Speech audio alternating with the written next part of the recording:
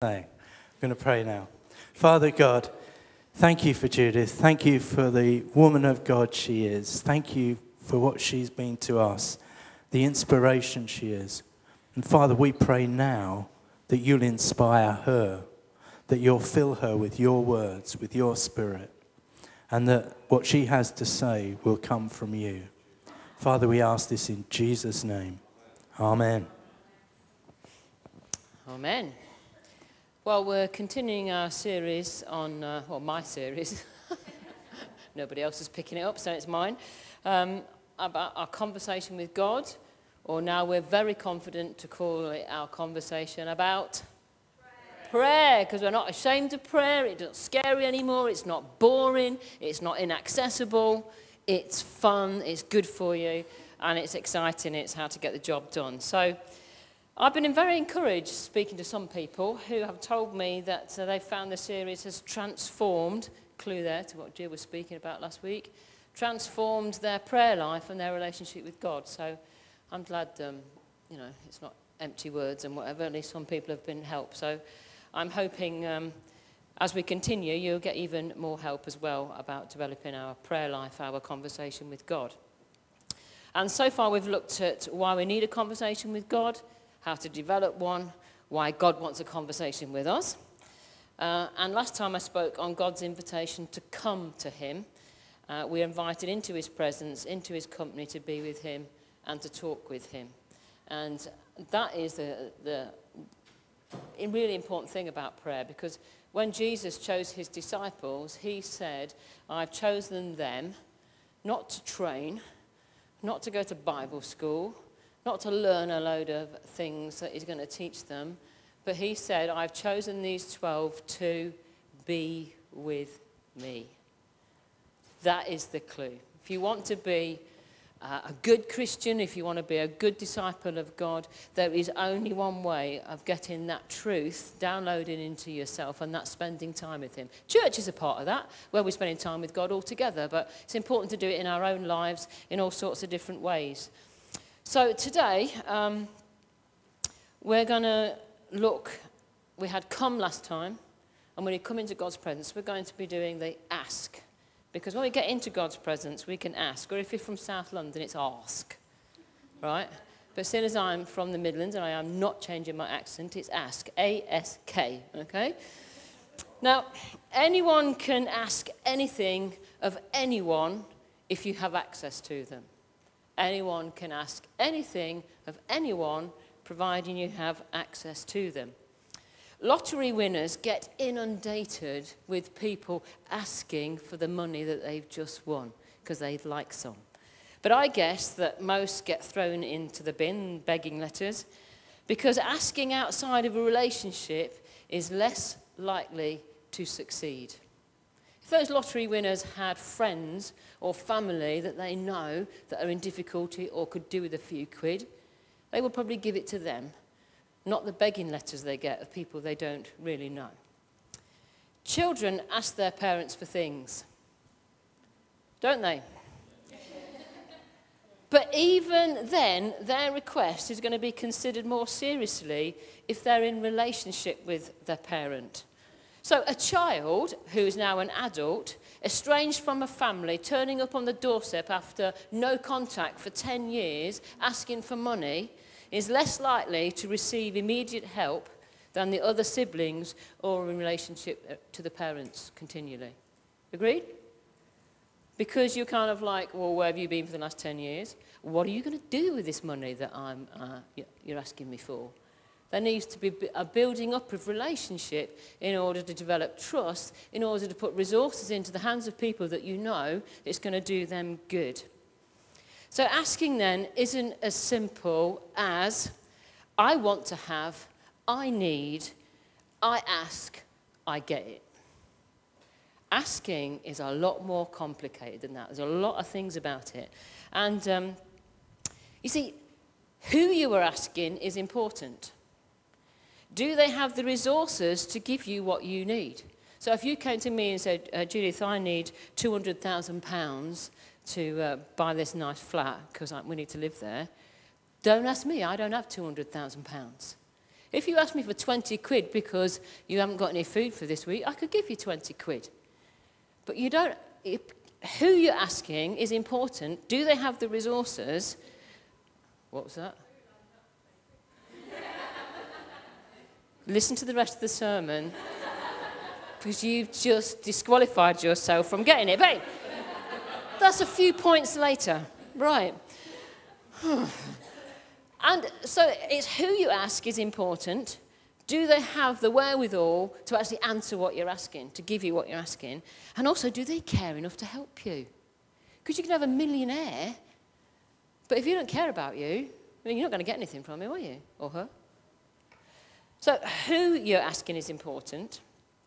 Who is doing the asking is important. Are they known to the person being asked? Are they trusted? Are they in a relationship? The person that's doing the asking, the relationship is important. How you ask is important. Don't you hate parents? Not this ever happened to me.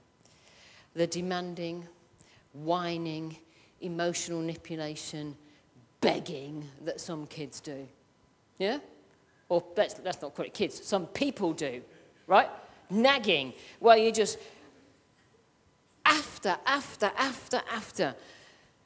about, it's better for people when they're asking you for help is to share the need and be vulnerable. If somebody comes up to you and said, I'm really in difficulties and do you think you'd be able to help me? That's far better than, you've got a salary, so you need to give me some money because I'm in trouble. Whoa, wait a minute. That's not the way to ask. So how you ask is important. And dare I say, why you ask is important? What led you to be in need in the first place? Is there something deeper that needs addressing to stop you being in need again? Third world countries, it said, you can give people fish to feed themselves, or you can teach them to fish so they can continually feed themselves. It's important as why you're asking. What you are going to do with what I give you is also very important. So why are people asking for things? And I don't know about you, but I have a dilemma. I know there's been a debate about it. I don't know where the current thinking is at the moment. Every time I see a person on the street who's asking for money, begging for money, I have this dilemma. Do I give this person money? Do I not? What are they going to do with that money? Is it better to go and buy them a hot drink or take them and buy some food from a supermarket? I don't know. We can have all debate about that. But you kind of think to yourself, I feel moved, but what is the motive behind this? Why are you asking for this money? Why is it important to you? What are you going to do with it? Is it going to help you? Is it going to make things worse for you? So there is a lot more to asking than meets the eye. Would you agree? So I'm going to, I've got some basic principles for asking. I'll let you into a secret. There's 12. I don't know whether we're going to get through all 12 today. It depends when God turns up, what happens. And I loved last week how at the close of the sermon, Jeff kind of said to Dave, I've got a hard question for you, mate. Answer that one. And as we're going along, I'm quite happy for you to interrupt and say, well, what about this and what about the other, okay, if we're not understanding. Because I want to avoid rushing through all 12, so I've taught them now. But principles of asking. It's not a matter of getting through all 12. It's a matter of understanding them and grasping them and getting our head round and our heart round them and then putting it into practice, isn't it? So if it takes me another 2 years to go through all 12, we're all happy with that, okay? Right, okay. First one. Don't be shy, be bold. Now, this links with what I spoke about last time about come. Because we said that in Hebrews chapter 4, verse 16, let us then approach God's throne of grace with confidence, so that we may receive mercy and find grace to help us in our time of need. And I read to you the same verse from the Message, which is a very modern translation. So let's walk right up to him, God, and get what he is ready to give. Take the mercy, accept the help. So we need to, when we come and ask things of God, we need to come boldly and with confidence. Know that you're accepted, expected, and welcomed. And also, we need to become with confidence. Because, when we come to God, he knows how to give and he loves to give. You're not coming to someone who's tight-fisted that you're going to have to persuade that really you need this thing and really you are so good and you know I need it, so you need to give it me. You don't need to persuade God like that. He is a God who knows how to give. John 3:16, for God so loved the world that he gave his one and only Son, that whoever believes in him will not perish but have eternal life. You can't tell me that God doesn't know how to love and how to give. It's cost him the most precious thing he had, that's his Son. So he knows that. And when you go to God to ask, don't apologize for asking. Hey? Oh, God, I'm really sorry to ask you this. God's like, what? I'm waiting for you to ask me. I'm waiting for you to invite me into the solution that you need. I'm inviting you to come and tell me how you're feeling about this situation. I'm inviting for you to say, God, I can't do anything. You can. Please do it. All I'm waiting for is for you to ask me. So when we come to God, we need to be bold. We need to be confident. We're not there to kind of persuade him that he needs to do something for you that he really doesn't want to do. So that's the first one. The second one, your prayers are powerful and effective. If you have a Bible, then you can open it to James chapter 5. James chapter 5, and I'm reading from the second half of verse 16. The earnest prayer of a righteous person has great power and wonderful results. Elijah was a human, as we all are, and yet when he prayed earnestly that no rain would fall, none fell for the next 3.5 years. Then he prayed for rain, and down it poured. The grass turned green, and the crops began to grow again. The earnest prayer of a righteous person has great power and wonderful results. And you go to say, wow, we are talking about Elijah after all, Judith. He is a fantastic prophet. He is just top of the class when it comes to Christians. So that verse talks about him. But it doesn't apply to me because I'm not on the same level as the Old Testament prophet Elijah who did all those amazing things. You need to read the verse again because God is not saying, because Elijah, who was my number one class A prophet who did amazing things, praise, I will answer. He didn't say that. He said the righteous person that prays has great power and wonderful results. So you don't have to be one of God's top squaddies and officers and prophets and whatever. You just have to be righteous. Then you go, oh, well, that lets me off then, God, Judith, because I'm not righteous. Are you reading your Bible? The Bible says that when we ask Jesus into our lives, he forgives us from all unrighteousness and all sin and makes us righteous. And then 1 John 1:9 tells us that if after that event, when we become a Christian for the first time, if we continue to make mistakes and sin, then you confess your sin to God and he will forgive you of those sins and he will make you in right standing, righteousness with God. So if you've done something wrong, you ask God for forgiveness and then you are reinstated to your righteous position. You are all righteous in Christ. If that's not the case, why on earth did Jesus come and die on the cross? What a waste. Because that one act of being punished for our sin, when we identify and say, God, you put all my sin on Jesus so I can be forgiven and walk free, we are now made righteous. We are righteous in God's sight. So I go back to this verse. An earnest prayer of a righteous person has power and wonderful results. God listens to you and me when we ask him because of what Jesus had done. We are righteous. And the scripture there says, the prayer of a righteous person is powerful and has wonderful results. Number 3, God has no favourites. 1 Peter 1 verse 17 says, remember that the Heavenly Father to whom you pray has no favourites when he judges. He will judge or reward you according to what you do. So you must live in reverent fear or respect of him because of the high price God has paid for you in Jesus.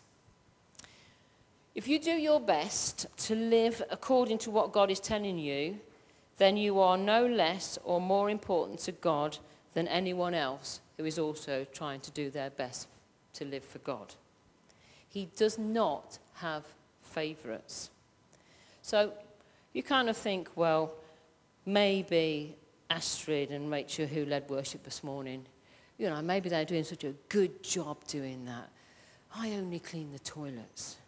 So God's going to listen to their prayers because they're doing a far more important job.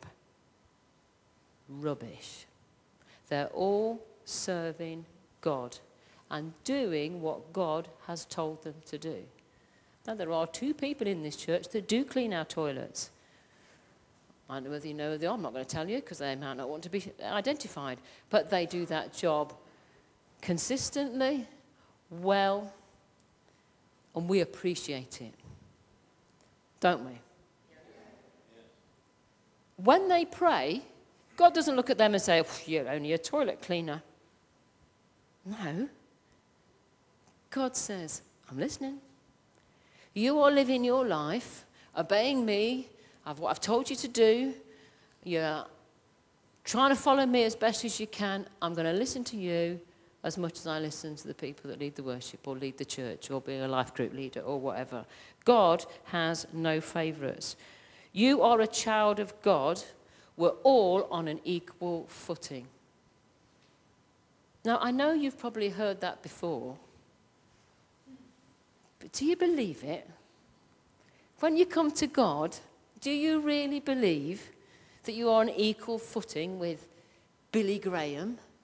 If you don't know who he is, he's a preacher that's preached them. He's in his 70s, yeah. He's preached to thousands, he's seen thousands of people. Or Reinhard Bonnke, what a stupid surname, but anyway. Poor bloke couldn't help it. He was born into that family. He's an evangelist that goes around the world and he's seen millions of people become Christians, right? Millions of people. So when they pray and then you pray, do you think God's going to take more notice of them? We all come on an equal footing. What I would say was, because of their experience with God and them asking him, they may have more faith than we have because they've stepped out, done stuff, God's blessed them, so they have more confidence to invest that the next time they come and ask, they're kind of still riding on the wave of the last thing that is just the millions of people that just become Christians or whatever. Don't get muddled up between faith and favour, right? We are all children of God. How much faith you bring to that relationship will depend on how you're walking with God and taking up the challenges that he's told you already. But we are all children of God. We're all on an equal footing. So please, let's adopt a right attitude about your place in God's family. You are completely equal with everyone else. Number 4, don't be vague, but be specific. Now, another man with a funny name, Yonggi Cho. He's a Korean, actually South Korean. And he is a man who, I think he had the first mega church that reached hundreds of thousands of people, I don't know. But anyway, and he has a lot of experience about prayer, and one of his main teaching things was prayer, and he has a church that knows how to pray. And Yonggi Cho, with all his experience, he said this: God doesn't answer vague prayers. Well, if he does, how would you know? Oh, God, bless me today. Well, how do you know if he's blessed you today? I mean, was it the person that let you out in the traffic? Was it the person that let you skip the front of the queue because you only had 2 items in your basket and they've got millions? I don't know. Was that God blessing you today? It's a bit vague, Vague prayers kind of like just too vague. Have a look at the prayers of Jesus. When you're reading your New Testament, right, just take note when Jesus is praying. You won't find a vague prayer amongst them. And even the prayers we don't know he prayed, I know they're not vague. Ooh, how'd you know that then? Well, take the time he went up the mountain, spent all night up the mountain, and the next morning he came down and he chose 12 of the people, loads of people that were following. He chose 12 to be his disciples. It doesn't take more than 2 brain cells to work out what he'd been praying about the night before. Because that's a pretty big choice. Who am I going to spend the next 3 years with? Who's going to be taking and carrying the gospel and the truth? Who am I going to share with them who I am? Who are the people that are going to carry on this mission? I think he spent quite a lot of time that night talking to his heavenly Father saying, is it him? Is it him? And just for a note, he didn't make a mistake with Judas, right? He was chosen. He was the right person. And so there is an example where I think Jesus' prayers are not vague at all. They are really specific. And then in Luke, this is lovely. You think, oh, how to be treated so specially by God. But the reason why you had to be treated so specially by God, you will work out in a minute. Because in Luke 22, verse 31, Jesus said, Simon, Simon, Satan has asked to have all of you to sift you like wheat, but I have pleaded in prayer for you, Simon, that your faith should not fail. The reason Simon Peter needed extra prayer, because he engaged his mouth before he engaged his brain half the time. He was super enthusiastic, but he was about to deny Jesus.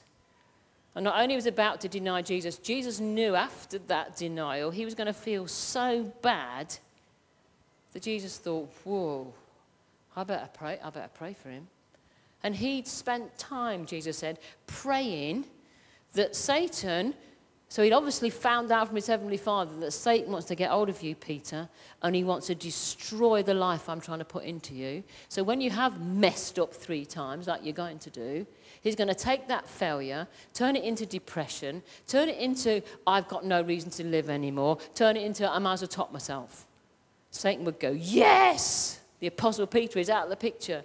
But Jesus saw that coming, and he said, I have pleaded in prayer for you, Peter, that Satan's not going to get his own way.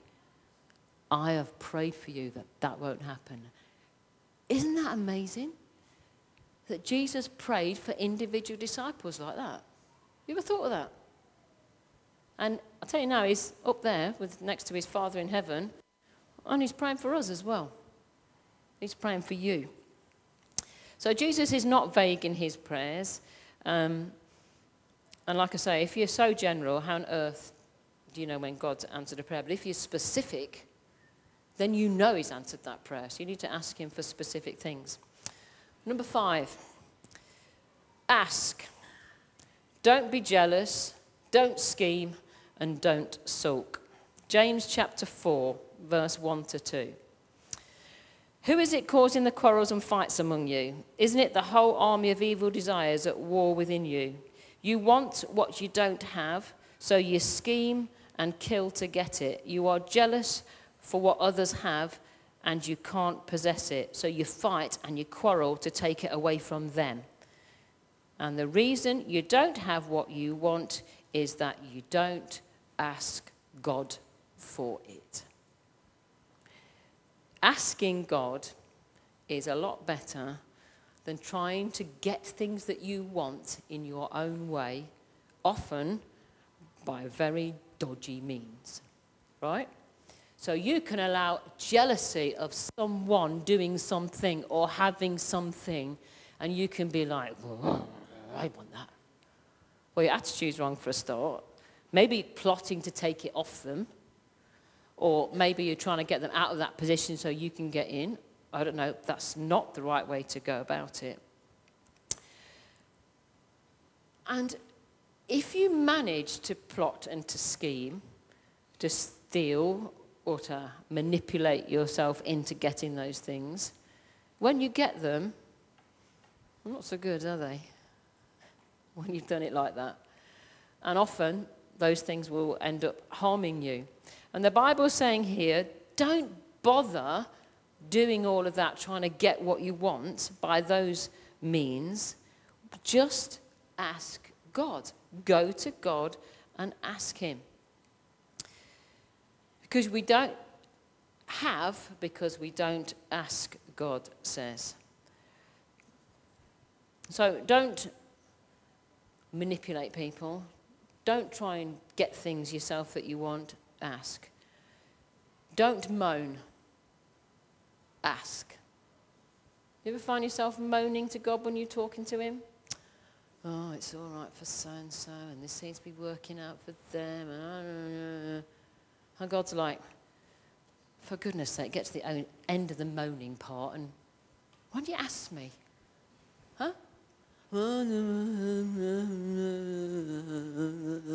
And God's like, I'm done with the moaning. Forget the moaning and say, God, you know, I need this. I'm feeling hurt about this. I'm feeling left out because of it. God can stand all of the talking to you like that, you know. We've talked about this before, about having a conversation, have an honest conversation with God. God, I'm really struggling with why she's got that, and that's happened to her. She's got the job I went to for, I didn't get. I'm really struggling with that, God. Please, I'm asking you, let me know what's going on. Darn sight better than approaching God saying, oh, it's another person in the church has gone and landed a job. Oh, what is it about me that I don't get? Oh, man. Just cut that out. That's no good. Start talking to God how you feel. By all means, talk to him how you feel. But then ask and say, I want to know where my job is. I want to know, might be a good idea, to ask what job to apply for in the first place. Because you know what? God is quite capable of shutting doors in your face so you don't go down the wrong road. But you know what? He doesn't like doing that every time you're going to go, boom. Oh, I've had to do that to him again. Well, I'll apply for this job. No, that isn't right for them. He doesn't like it because he loves his children. He would rather lead and guide you than shut doors in your face to prevent you going into something that's not good for you. So why don't we just take a step back and say, God, which is the best pathway for my life? If I need another job, please tell me which one to apply for. You're quite capable of shutting doors, but I've got a bit of a flat nose now, and I'd like to have one that's normal. Because I want to walk into the job that you want. And it applies for all sorts of things. It applies for relationships. And even, can I say, I wasn't planning to say, it's not in my notes at all, but this is why I'm winging it with God. Relationships, future partner. So many people have doors slammed in their faces, relationships that go wrong, and God's saying, well, it wasn't actually my best plan for you because I've got something so much better. Why don't you involve me in the whole process? And I know some of you, because I speak to you, are like, yeah, I've been doing that, but it hasn't happened yet. Well, all I can say is, don't moan. Go back and say, God, I still want this. I want your best. I believe in you, even though it hurts. I'm asking, come on, come through for me. Because you can talk to God like that. You tried it? Or are you still in the, dear Lord, please may I? Dear Lord, please may I have a... Right, okay. Where am I? That was number 5. We're not going to get through them all, are we?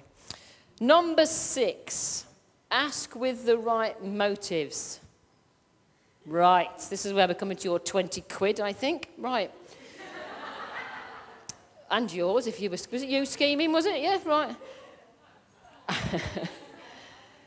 Going back to James chapter 4, they're on about don't get jealous, don't steal this, don't whatever, ask. And you're not getting because you don't ask. He goes on to say in verse 3, when you finally got your act together and you stop moaning and being jealous and trying to nick things and make it all happen for you, finally, verse 3, and when you do ask, yay, we got there.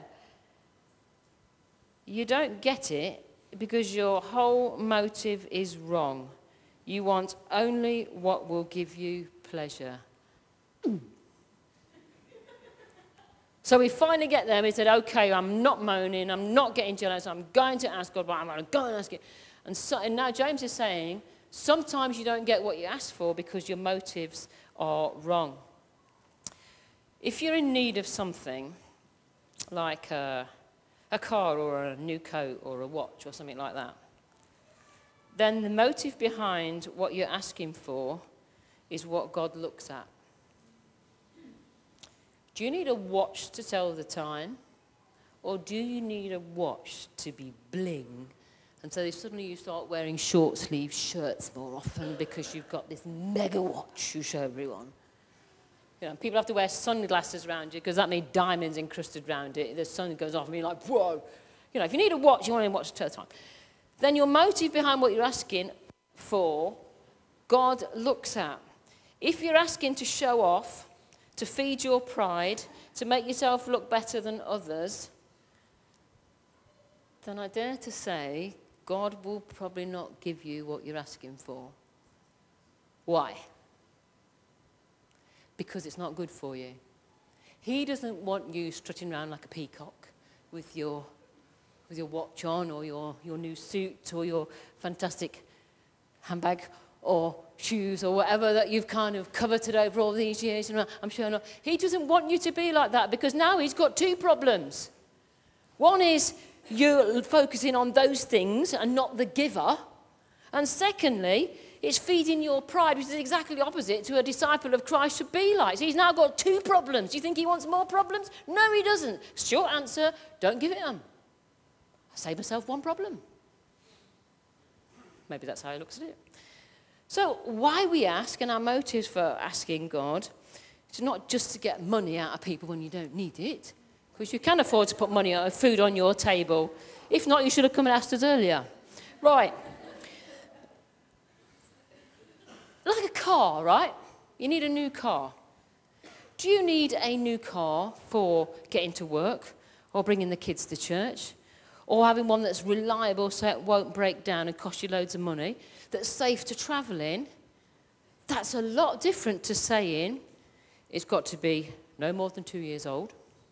It's got to have leather seats, preferably heated. It's got to be a BMW or a Jag or a Range Rover, yes. In order for me to get to church, to take the kids to whatever, to be reliable, but also to look cool. And I'm not looking at anyone.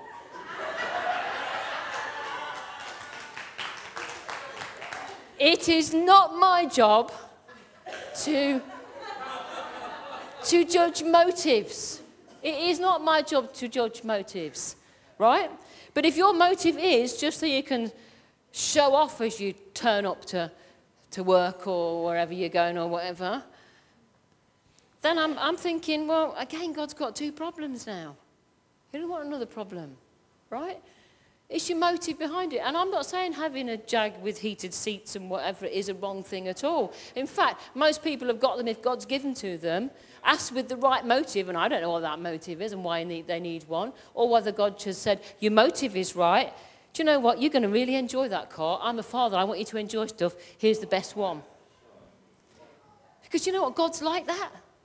He can be... Stop it. He can be... or I will look at you.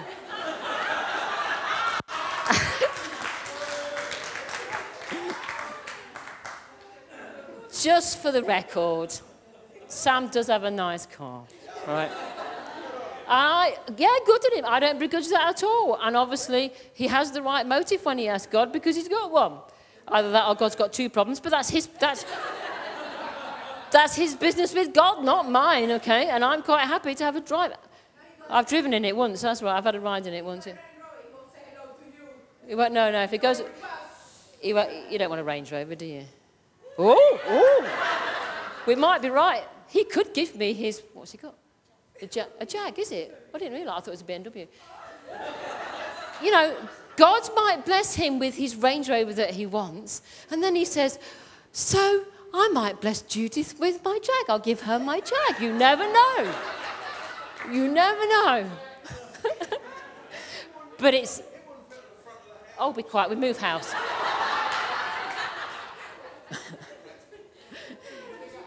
Oh, my goodness. Yeah, that's what I said. That's what I said. Yeah.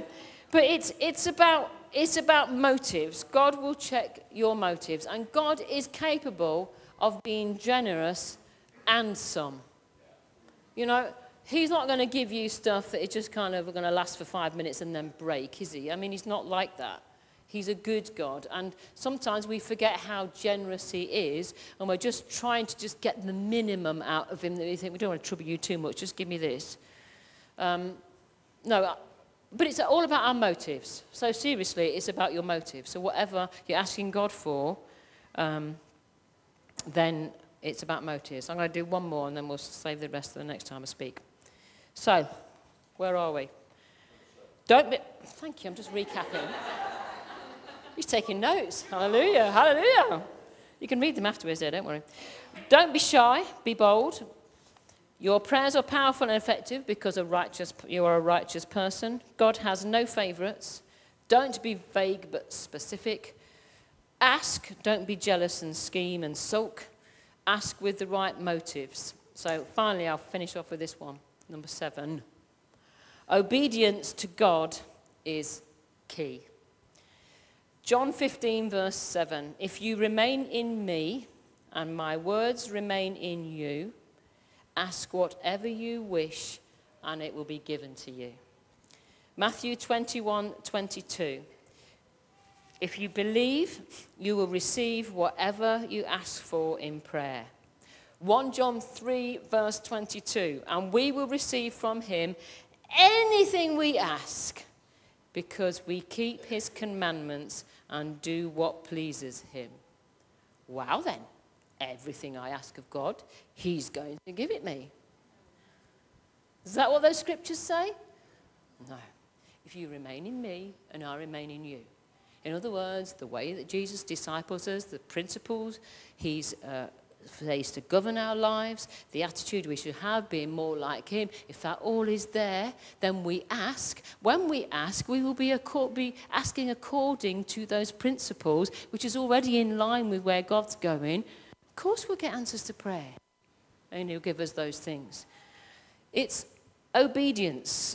If you are a person that takes what God says, and God nudges you, and bless you, you did something this week. God told her to help a man who was just had an episode in the high street. God told her to go and stay with him. She called an ambulance. She stayed with him until the ambulance came. She did it. Well done. Well done. Right? It wasn't an audible voice that, in Wallington High Street. Oi! Saw that man out. Stay with him. No, it's just... I just felt I should do it. Great. We need to be a lot more sensitive to the Holy Spirit when he says, just help that person cross the road, or why don't you speak to that person on the bus that's next to you, or anything like that. A prompting from the Holy Spirit. The more obedient we are, and the more we listen to that, then the more we'll do what God says, and we're walking along with him. But if you're a person that even read your Bible or hear on a Sunday a sermon, or you just know that God's speaking to you about something, you go to prayer and God says, right, actually I need you to stop doing that, or I need you to start doing that, and you go, nah. And you then now walking in disobedience. God's word is not remaining in you. You've gone and screwed it up, thrown it away and said, no, thank you very much. That's far too hard, that's far too uncomfortable, that's far too risky, far too close and personal to me. No. Well, then you're not walking in. You're not remaining in. You're not believing in.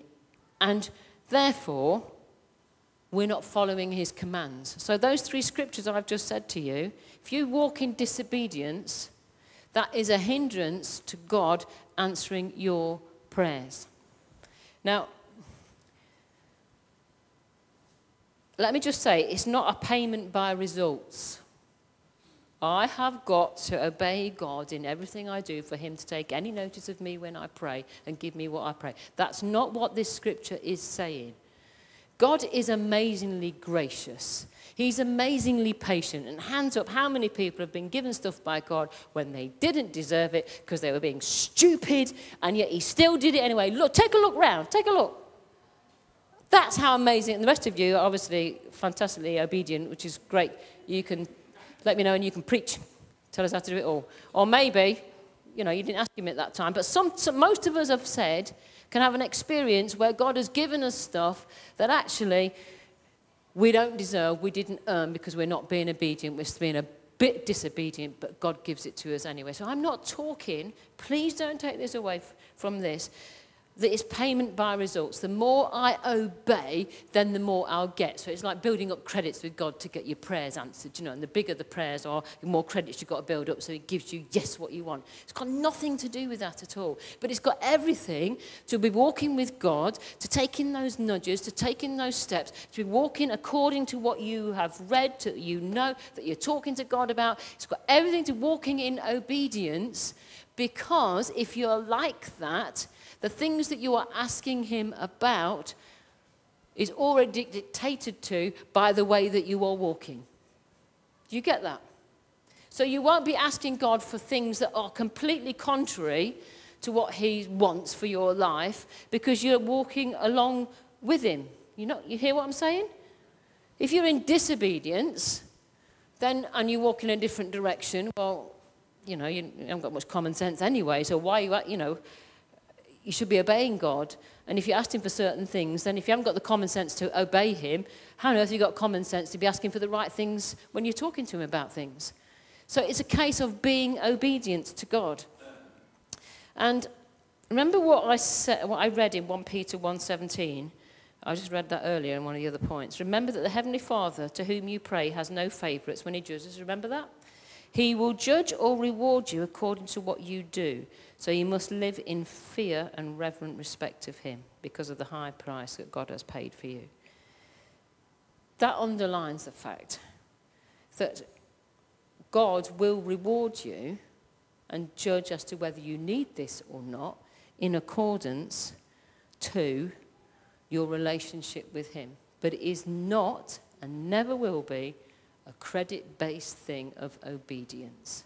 It's just that you're likely to ask for things that God is more likely to say yes to when we are walking in a close relationship with him.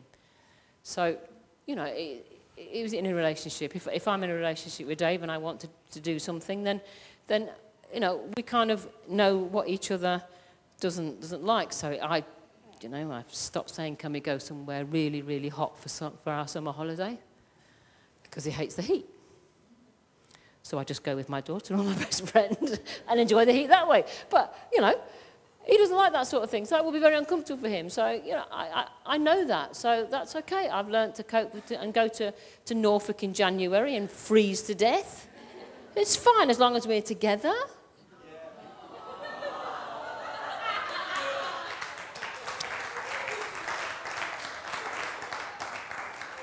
And he bought me thermals for Christmas. That's fine. That's fine.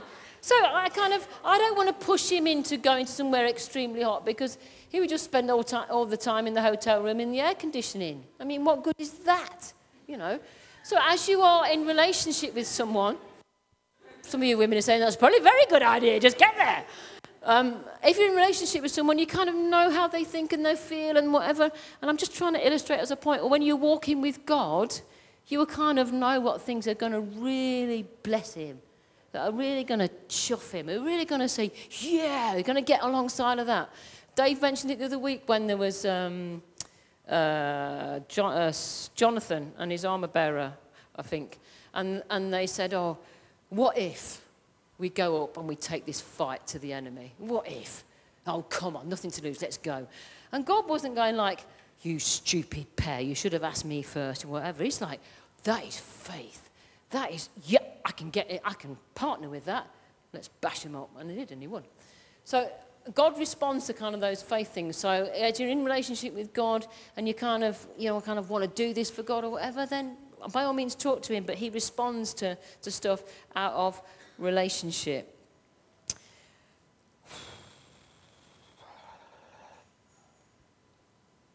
Yeah, so obedience is the key. He can trust you with more as you put him first more in your life. So lots of people say, oh, I want loads of money. If I had £1 million, everything would be fine.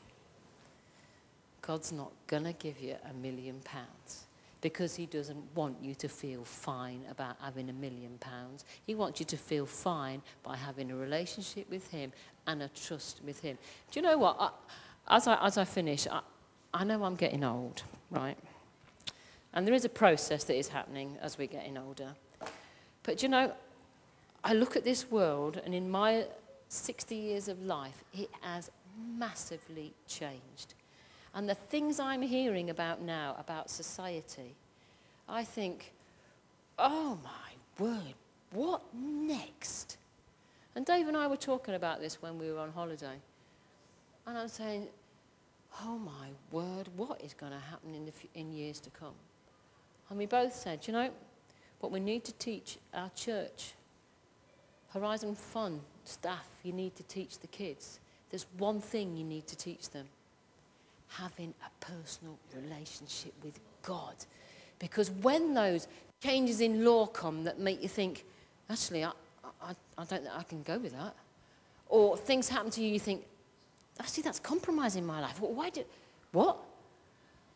And then the punishment or the isolation or being victimized for not going with the flow of everyone else comes. It's no good you coming to church and saying to the pastor, right, well, what should we do then? Well, the church's line is this. That's, okay, it's nice to ask, but actually, your point of reference should be straight away, God. It's, you're my rock, you're my fortress. Do you know what? Even if they take my life, I still win. To have that running through the thread of your life, the foundation of which you stand, that is the most important. So the most important thing, which is why Horizon was always founded on from the first place, is our relationship with God is far more important. We're discipled to Christ rather than discipled to church and a load of rules and tradition.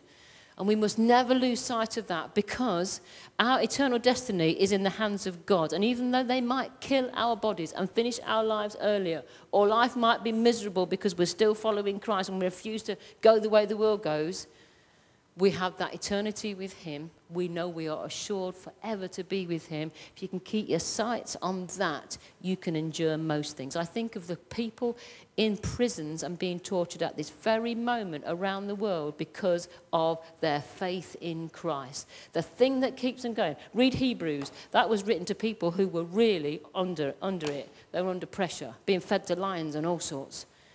The only thing that keeps those people going is they are personally related to, in communication, trusting with Jesus.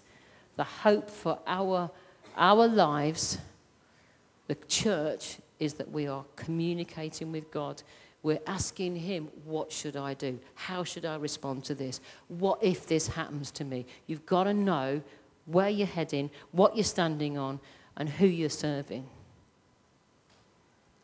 So, 7 out of 12 is not bad, is it? Okay, shall we just pray? God, first of all, we just want to apologize for any kind of ridiculous attitude we've had to prayer. And what has robbed us is ridiculous as well. So we're just getting that right, Father, and we're saying, you are the most important person in our lives. We love you dearly, we want to serve you, and we want to learn how to talk to you. We want to learn how to ask, because you delight for us to ask, because you actually want to do loads more stuff in our lives. You're dead keen to do that. So we pray, Father, as we go on this journey of learning how to talk to you, coming to you in confidence and asking, God, that you'd increase our faith, you'd increase our understanding of what we should be asking for, and helping you to approach you in a confident way, knowing that there's no favourites, that you are capable, you have the resources to do everything that we're asking of you to do. God, lead us in that direction. Cause us, even when we have these prayer cards, God, cause us to start to rise in more faith, to ask more daring things of you, Father. And may God please, according to your will, grant these things to us, to make us stronger, to make the opportunity for people to know you personally themselves. In Jesus' name, amen.